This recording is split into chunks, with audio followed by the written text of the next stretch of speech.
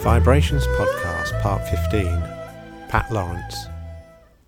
Hi, I'm Gary Brightman, and this is my weekly podcast called VIBErations. Established in 2018, Vibe is a book and music shop situated in Mui Wo on Lantau Island in Hong Kong.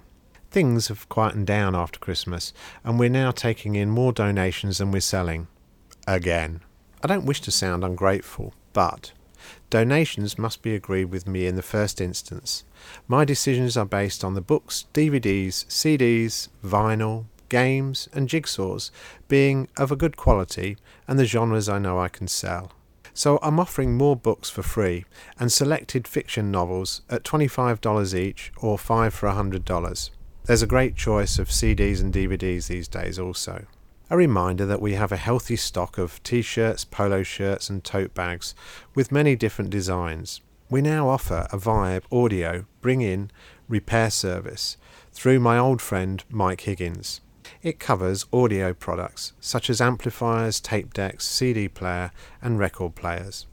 All repairs are subject to the following: a minimum charge of $250 deductible from the final bill. The reason being that the investigation of a problem takes time and skill.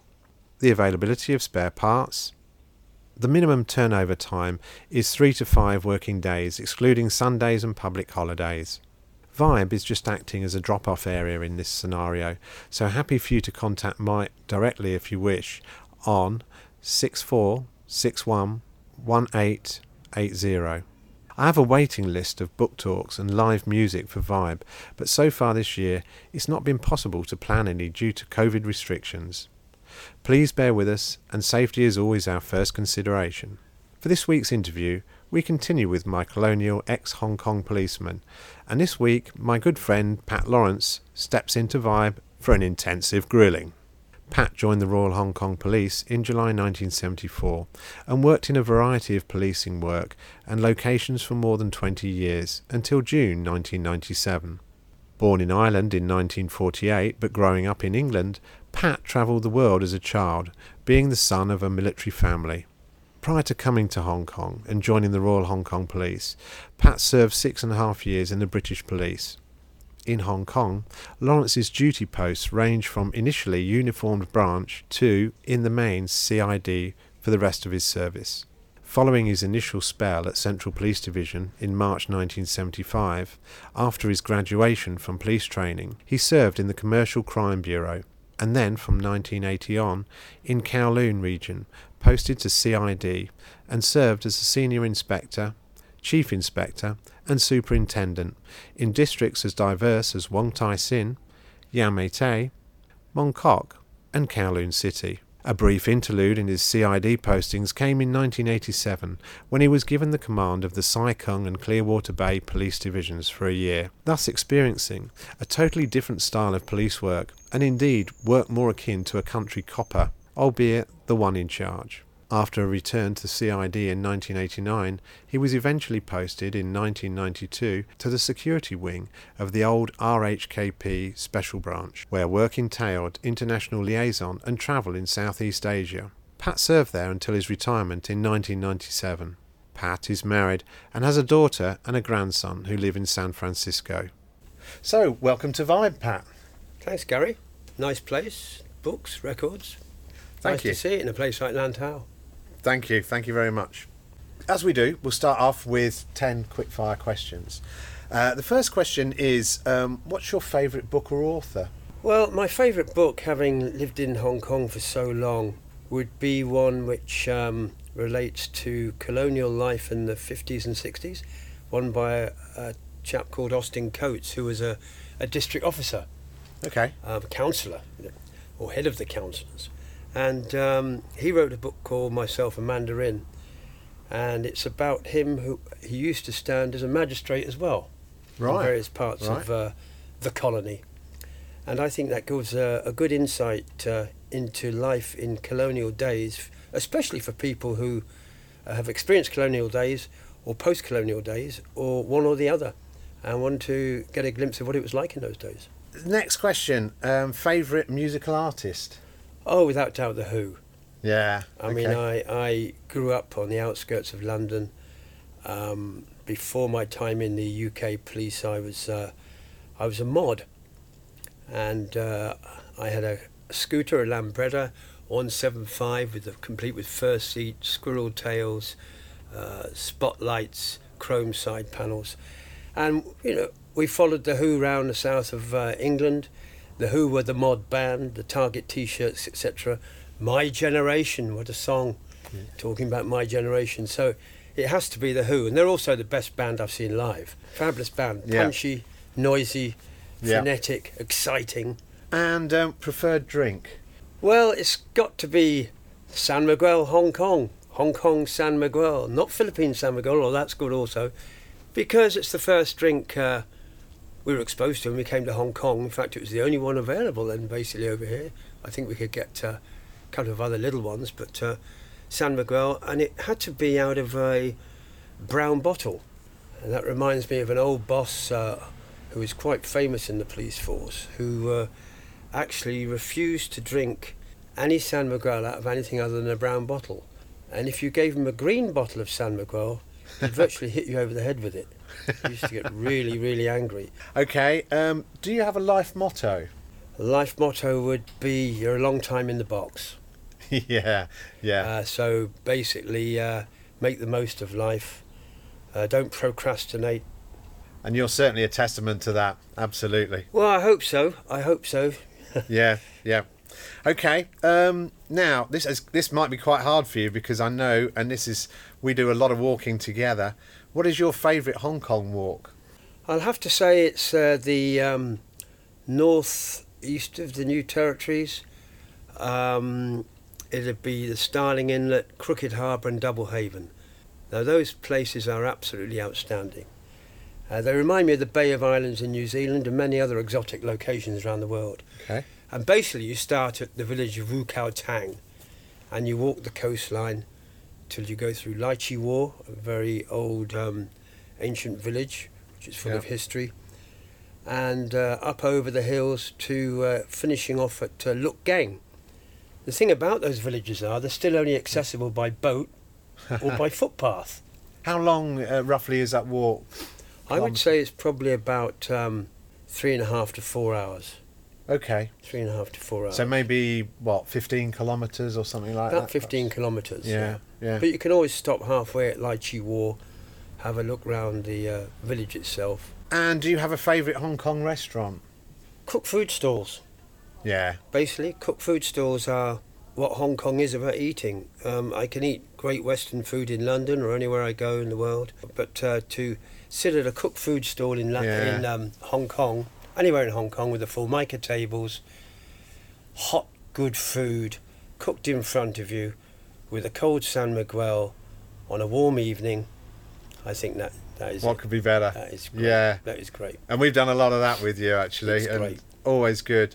The Dai Pai Dongs, basically, which are sadly dying out. Whenever I've had visitors over to Hong Kong, taking them out, even restaurateur friends of mine from London, what they've enjoyed most has not been taken out to the more glam Western restaurants. Yeah. They've really enjoyed sitting down at Formica tables at cooked food stalls and eating especially seafood. Yeah. And drinking cold beer. And the quality is outstanding, isn't it? Quality is outstanding. And of course it's a shame that they're diminishing now in number.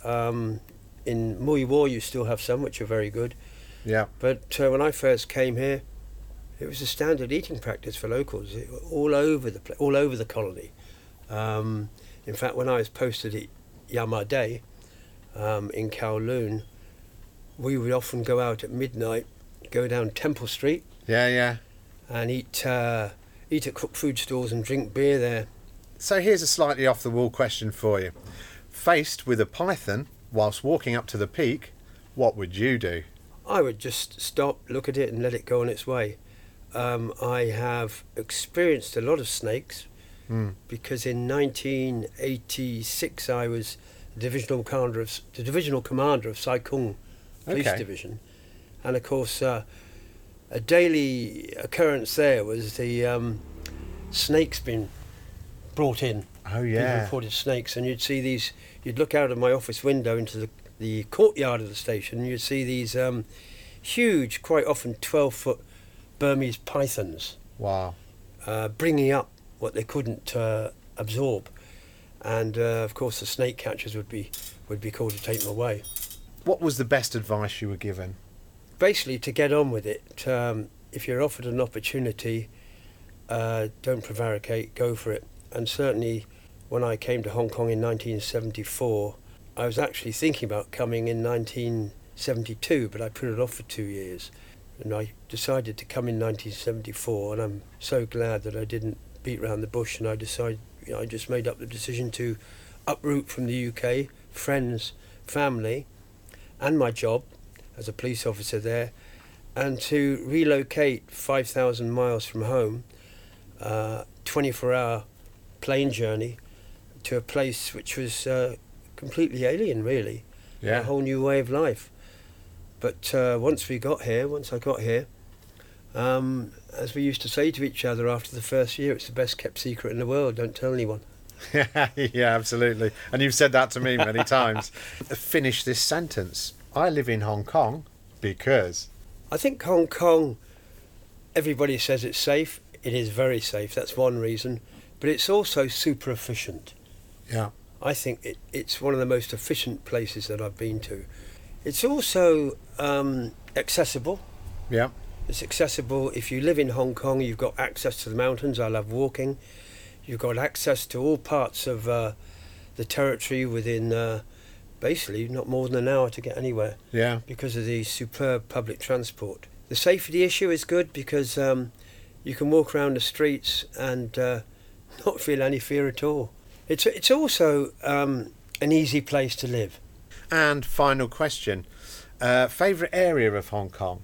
Favourite area of Hong Kong would be, as a whole, Lantau Island. In fact, after my retirement, and we went back to London because my wife was working for an airline company and she was based out of London, but we came back to Hong Kong to live half the time, and we decided to live in Lantau. We are planning to come back to Hong Kong to live later this year, and the choice will be Lantau. Lantau I like because it's an escape from the city.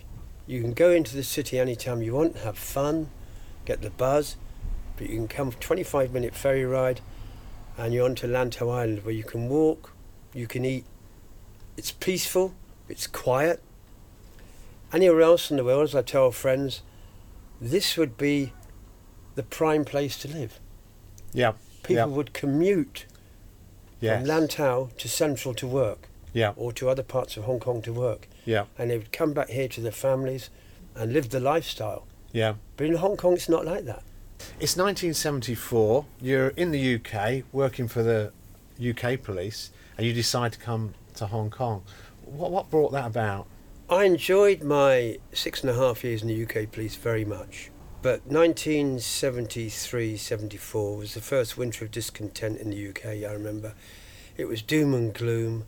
The economy was terrible. The miners were on strike. You had to turn your lights off and the power off at 10:25 at night. Yeah. And I remember Ted Heath coming on the TV at Christmas and saying this will be the hardest Christmas you've ever experienced since the war. I also used to see in the Police Gazette in the UK adverts for the Royal Hong Kong Police, and also publications like the Sunday Times, Sunday Express would say jet to adventure, or 2 a.m. is a fine time for self-discovery in Kowloon. Excellent. And you see these pictures and it's like, wow, this looks interesting.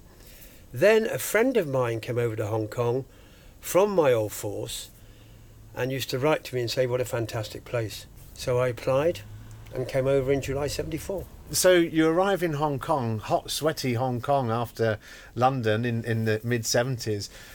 Do you then have to retrain here? How do you go about becoming a Hong Kong policeman? Okay, well in those days to become a Hong Kong policeman, you either had to have 5 years in a UK police force and having passed your sergeant's exam, or served as a commissioned officer, or I think it was a university degree. And then you could apply to come over to Hong Kong in the Royal Hong Kong Police Force. We arrived in July 74, it was about 34, 35 degrees, high humidity, into the police training school in Aberdeen, and basically straight off the plane, you had to do a 2 or 3 months full-time Cantonese course. Right. If you didn't pass that, you were sent back. That was the first test, to pass that. Yeah. Following that, you did 6 months law and leadership. So it's a total of 9 months till you passed out. And that was for every overseas recruit, because we used to recruit from the Commonwealth. The UK, Canada, South Africa, New Zealand and Australia. Right. So it was a real, as we call it, a foreign legion. Yeah. And our local colleagues joined us after the Cantonese course for their training. Right. And they were recruited up from the ranks, or they joined straight from university. Yeah. And roughly, what sort of percentage in those days were Western policemen versus Hong Kong policemen, do you think? Well, my squad, if you like, Yeah. of 12, we had 8 Westerners and 4 locals in my squad. Right. So I would say there was probably at inspectorate level you're talking. Yeah, well, any inspectorate level. Oh, well, inspectorate level was about 50%, because foreigners could only join as inspectors. Okay. And of course the rank and file were all local. So everybody, rank and file, was local? Yep. Okay. All right. I didn't appreciate Or, funny enough, Pakistani. Okay. Because they recruited from Pakistan. Right. And basically you came over here as a one pipper. Right. You got 1 pip, and then after 3 years you passed your exams and your Cantonese, you got 2 pips. Okay. So you're a confirmed inspector. Okay. And after 5 years you got a bar as well. You're a senior inspector. Yeah. As long as you passed more exams. Yeah. And kept a clean sheet. After that, of course, it was progressive promotion according to your ability and according to other examinations. What were your early challenges in those days? I'd been a month in uniform, and the divisional superintendent came in to me and he said, "Oh, you're an ex-UK policeman." And I said, "Yes." He said, "Well, you're going to CID." I said, "Oh." So I was packed off to CID training school in early 75. Yeah. And my first year was at Central, the old Central police station. Crimes investigation. Crimes investigation, you worked 24 hours on, Yep. and then you had 2 days off to follow up, Yep. and then a day off for yourself, and then 24 hours on again. So you're on call all the time. You slept at the police station. So you stayed in the police station 24 hours, then you went to court the next morning if you had court cases. That's a tough gig in itself, isn't it? Yeah. That way of living. Yeah, of course you're younger. Yeah. Yeah.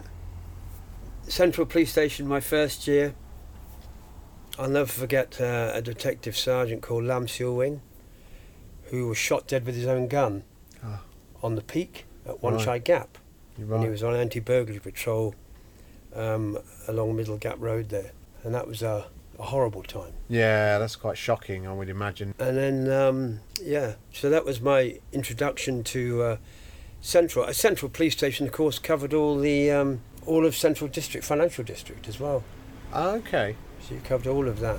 Yeah. You covered the peak as well. So you covered quite the a whole big lot. area, So it's really. quite a big area. So stretching from the peak down to the waterfront, Down to pretty the much. waterfront, yeah. And there were some funny things. I mean, you used to read what they call the MRB, the report book sometimes. Yeah. You'd come round, you'd see things like attempted suicide headline. You go, okay, what was that? Mr. Chan last night jumped into the harbour, but he was rescued. He was in a very bad mood. Excellent. And then you'd see headlines like minor dispute over minor dispute affairs. In those days, corruption had been rife in Hong Kong. Yeah. And on my arrival in Hong Kong, the ICAC was formed. Okay. What does that stand for? The Independent Commission Against Corruption. Okay. And that was formed to look into police corruption. And in fact, several people from my intake at police training school transferred across to ICAC. But at that time, raids on police stations were big. Yeah.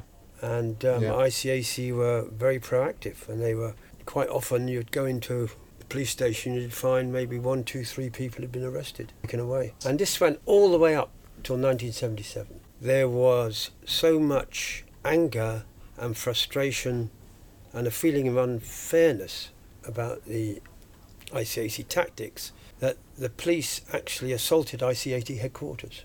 There was close to a total breakdown of law and order because the police were mutineering, and hundreds of police officers went into police headquarters and demanded that the police commissioner at the time did something.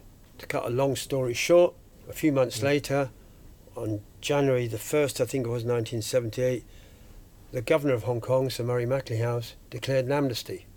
Okay, yeah. To any bad things occurring before that date. Were wiped, the slate was wiped clean by Maclehouse. Basically wiped clean, Right, okay. So we're living on Lantau. Lantau is your favourite place, and do you have any stories about Lantau back in the day? In the early 80s, the divisional commander of Lantau, Mike Harris, he used to organise something called the Lantau Intercity Run.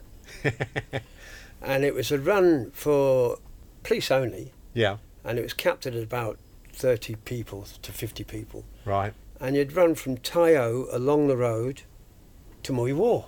But of course it's also hilly. Yeah. If you remember coming out of Tai O up that first hill. It's all up. And this is in 32 degrees, the end of September, beginning of October. And I remember the station sergeant in charge of the logistics for the run, he wasn't running himself, was told by Mike Harris to make sure that there was urns of boiled water every 5 kilometres. Okay. So we could just take a drink. Yeah. Well, of course, as we got to the first 5k urn of boiling water, there it was steaming away. It was actually boiling water, not boiled water. And this was the way, all the way along. It's just lost in translation. Yeah. So not something you can just have a quick gulp at in the heat. Not at all. You either decide to stay there for 5 minutes for it to cool down. That's right. Or you carry on, don't you? So we just carried on. And we knew at the end there'd be some cold beers. Yeah. And there were indeed cold beers. We went to the Crow's Nest Mess at Cheung Sa Divisional Headquarters. Okay. And we would imbibe there. Good. Yeah, well, I would think you'd need it, actually, after that indeed. Sort of run. Okay. And you got a T-shirt at the end. You'd saying, earn that. Lantau Intercity. You made it up to CID, the Crimes Investigation Department. I served most of my CID days in Kowloon. Yeah. Which I enjoyed. I worked at Yaumati, Kowloon headquarters, Wong Tai Sin, Mongkok and Kowloon City. Okay. Over the years. Yaumati was very, very taxing because I worked there from 1982, May 82. And of course, Yaumati was the golden triangle in Kowloon, you know, for drugs, gambling, prostitution, triad affairs, if you like to call it. It was a pretty complicated place. And of course, the early to mid 80s in Hong Kong, especially in Kowloon, was a time of a lot of goldsmith shop robberies, jewellery shop robberies. In fact, in 85, there was the AK-47 being fired down Nathan Road, and this was happening a lot. Thrown together with, so you had the goldsmith shop robberies, you had triad extortion, triad gang fights. Triad extortion would involve, say, if someone wasn't paying money, they'd go into the nightclub or the dance hall or the restaurant and they would smash open the fish tanks and let the fish go all over the place, or they would just take in boxes and boxes of snakes and release them into the restaurant or the dance hall or the club. Yeah. And also you had just general crime in Yaumati as well. So it was a fairly complicated place, but I enjoyed it. Yeah. I enjoyed Yaumati. Never a dull moment, I guess. Never a dull moment. Mongkok, Kowloon headquarters, Wong Tai Sin. And I did one stint back in uniform when I was posted to Sai Kung. Yes. As the divisional commander of Sai Kung, which I guess is not unlike Lantau. Yeah. Similar stuff. A lot of expats lived there at that time. Yeah, because of course Kai Tak was just south of Sai Kung. Great majority of the expats were Cathay Pacific pilots. And it was a bit like being a country copper. I'd sit on the district board, I'd sit on the transport board. I had my own car, and I used to enjoy not using a driver but driving about Sai Kung and the Clearwater Bay Peninsulas myself. And it was interesting times. It was certainly completely different to Yaumati or Mongkok and things like that. Yeah. Was it more marine orientated? Did you get involved with smuggling? Was much of that going on in those days? Or no, we had a marine police base along the coast a bit, and they would look after all of that. Yeah. Okay. So you were purely land-based. Land-based, yeah. We did have a little unit, I remember, called, because I'm a keen walker, called the Village Patrol Unit. Okay. And the Village Patrol Unit's duty was a sergeant and 3 officers, and their duty was just to patrol the hills and be the government contact for the small villages that were off the beaten path. So they would go in, talk to the village headman, lunch, drink, and just be a contact, find out what was going on, get some local information, maybe give advice. I decided one day to go out with the sergeant in charge of the Village Patrol Unit. And we went out, and after about an hour, this guy was exhausted. He couldn't walk. He also got lost. So it made me wonder, what exactly does he do during the week? Yes. Is he patrolling the villages like he's supposed to, or what? Yeah. Or is he just sitting at home having a few jars locally?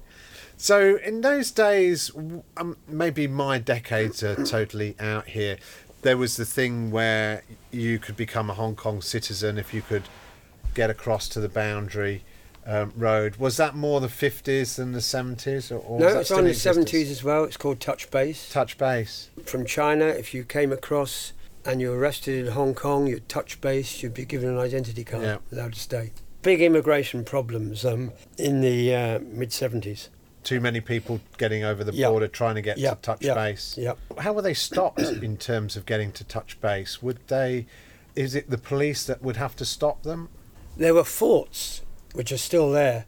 Right, yes. Along the border with China. Yes. And they were manned by joint police and Gurkhas. And their duty was to patrol the border areas and arrest any illegal immigrants. So it was really those that had made it through that first barrier that then could made it down to the urban boundary areas, road, touch base area. And I believe also that when you worked up in the Sai Kung area, it was also around the time of the Vietnamese boat people encampments being set up there. Yes, I mean, I listened to Les Bird's podcast recently, and he was more into the Vietnamese issue because of his work with Marine. But we had a Vietnamese camp in my area, yes, a big one. Okay. Erskine Camp, I think it was called. And the Vietnamese were in there. We used to get the occasional breakout, but not many. Yeah. Because it was self-policed. It had its own police command. It wasn't to do with me, basically. It was just in my area. If they escaped, of course, then it would become our problem. Yeah, the Vietnamese influx was a major issue in the 70s, actually, which involved the British Foreign Office as well. Yes. Huge interest in what was happening here. So typically, what were the main crimes taking place up in the Sai Kung area? In Sai Kung, burglary. Right. Burglary, basically. Yeah. Burglary, and some of the villages, they had triad problems, triad issues. Yeah. Okay. Burglary, and of course you had the occasional things like attacks. Yeah. Attacks between villagers. You had illegal gambling, of course, hidden away in some of the remote villages. And you had the general thing, a lot of expats would be complaining about either strange animals in the house or coming into the garden. They'd have to send people off to that, i.e. snakes or huge millipedes or monkeys or whatever. And a lot of... Never any tigers? No tigers. No. And a lot of stuff, of course, at weekends, Sai Kung became a holiday paradise, right? Right. And it became, I think the population sort of went up like 10 times. And this would cause problems at weekends, not only with traffic, but with noise. And the noise affected a lot of expatriates living up there. Right. Naturally, so we got a lot of complaints about that, but there was nothing we could do about that. Yeah. 1997 comes. You'd been in the force 23 years, something like that. Here and 6.5 in UK. And yeah. 6.5 in the UK. I decided to retire because basically I'd done 30 years in the police overall. My last few years were in security wing, special branch, and that wasn't the reason I retired. Okay, Pat, so you were working in security in special branch. Can you tell us anything about that work? No, unfortunately not, Gary, but I was responsible for a lot of international liaison. Okay. It was very interesting times, Yeah. 1997. I don't want to talk too much about what we did there, Yeah. because I can't. And what was the police report thing that you did? When I was in Colonial Headquarters CID in 1981, I was approached to see if I was interested in presenting the weekly police report programme. Okay. Police 5, police report on RTHK, out with my normal duties. So we'd arranged to record it when I wasn't working. So I said, okay, I'll do it. So I used to go to the RHKP studios. Broadcast you know Drive? where they are, Broadcast Drive. And they'd set it up. Now, in those days, I would write the script on a spool, give it to the producer. She would give it to the man behind the audio cue, which was a self-winding thing in those days. This man usually couldn't speak English. And so as I'm sitting there recording, looking at the auto cue, he would be winding away the spool. Right. And it'd either go too fast or too slow. So I'd have to go like this or go like that, or go like this or go like that. And sometimes they ran out of time to record it, so you just had to leave it in. Really? Oh, no. But other times I used to say, is this really worth doing? Because you're talking basically to an expat audience. Yes. And you'd be saying things like, so if you were in Wong Tai Sin public housing estate at 2 a.m. last Friday night and saw a gang of men chasing a lady past the 7-Eleven there, give us a call. In the sort of similar style to Shaw Taylor and the Police 5 that we used to get in the UK. Would there be an expat walking around a public housing estate in the middle of Wong Tai Sin at 2 a.m. on a Friday night? Yeah. Probably not. But chances are, Yeah, chances are.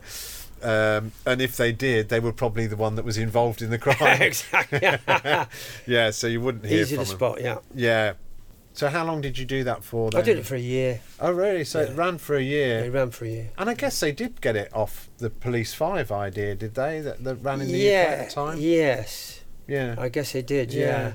I'll tell you one funny incident, because we used to record it on a Saturday morning and used to go out Saturday night. So one evening I was out in Mongkok on a Saturday evening with some friends. We were going past those TV stores like Fortress and things. Oh, yeah, yeah. And, they've usually got a bank of 300 TVs around the store. Yes. So I said, come in here. They followed me into the TV store, and I spoke a bit of Chinese to the guy in charge. I said, can you put on channel 1 or 2 or whatever it was, RTHK English? And of course he put it on, and around the whole store you've got 300 Pat Lawrences on screen. And everybody is looking at it going, wow, wow, Ho Chuk Menga. Oh, very famous, very famous. Brilliant. Excellent. How cool is it to be able to do that? I decided that time to do something else. Yeah, yeah. I'd been away from the UK for a long time, and my wife was working for an airline company based in the UK. So we went back to London, and after about a year there of travelling around with my wife, taking advantage of those cheap fares. Yeah, when she had a good flight somewhere in the world, I'd jump on board with her. After a year of that, I was offered a job by a major international security company based out of London, and I went to Brunei. Okay. And I spent up to 2 years in Brunei working on a matter involving the royal family there. But as time went on, I decided we were missing Hong Kong more. My wife is a Hong Kong lady. And we decided spending more and more time in Hong Kong over the winters. In fact, we moved back here a couple of times for long periods, living in Lantau. Now my wife has retired, we plan to move back again. Anything else, Pat, you want to cover? Well, I first met you, Gary. Yeah.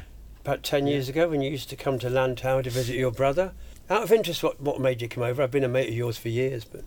Yeah, so what made me come over really was I'd always wanted to live in Hong Kong, actually. I can't really put a thing on it, but since first coming here in 1986, I really just fell in love with the place. And that was before my brother lived here for 20 years. So it was me, first and foremost, that wanted to come and live here, and then, blow me, 4 years later, he comes and moves here. And so he lives here because his mate's uncle was in Dragon Air. Oh, I see. So, and that's how you and I know each Yeah, other, yeah, isn't it? yeah. It's purely because Yeah. of my brother. Yeah. And we used to come over to Lantau to see my brother Yeah, here in yeah. Mui Wo. Yeah, I used to see a guy with a red and white scarf, a gooner walking along the main road in Mui Wo. I thought, oh, right, they're coming over here now. Yeah, exactly. Better than seeing an ex-copper with a Chelsea scarf. And of course, Steve's now back in UK. Steve's back in the UK. And you're here. It is weird, isn't it? It's like we swap places. All right, so that just remains for me to say, Pat Lawrence, thanks very much for coming to Vibe today and talking to us. Thank you, Gary. Pleasure. You can listen to all our podcasts published at SoundCloud under Gary Brightman, or on YouTube under Live at VIBEHK, or follow the links from my website at vibehk.com. This week's shout out to a local Lantau business goes to Shea Lantau, run by Sue Yin and located in the old government flats at Gan Court.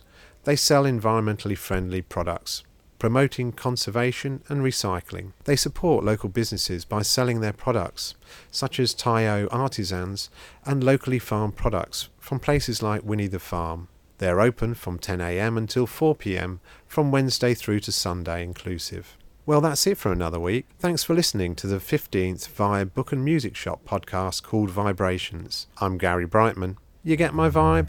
Can you imagine what this old island must have looked like to those Dutch sailors when they first saw it?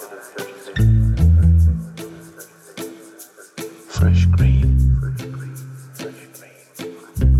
Like a dream of a new world. They must have held their breath. Afraid it would disappear before they could touch it.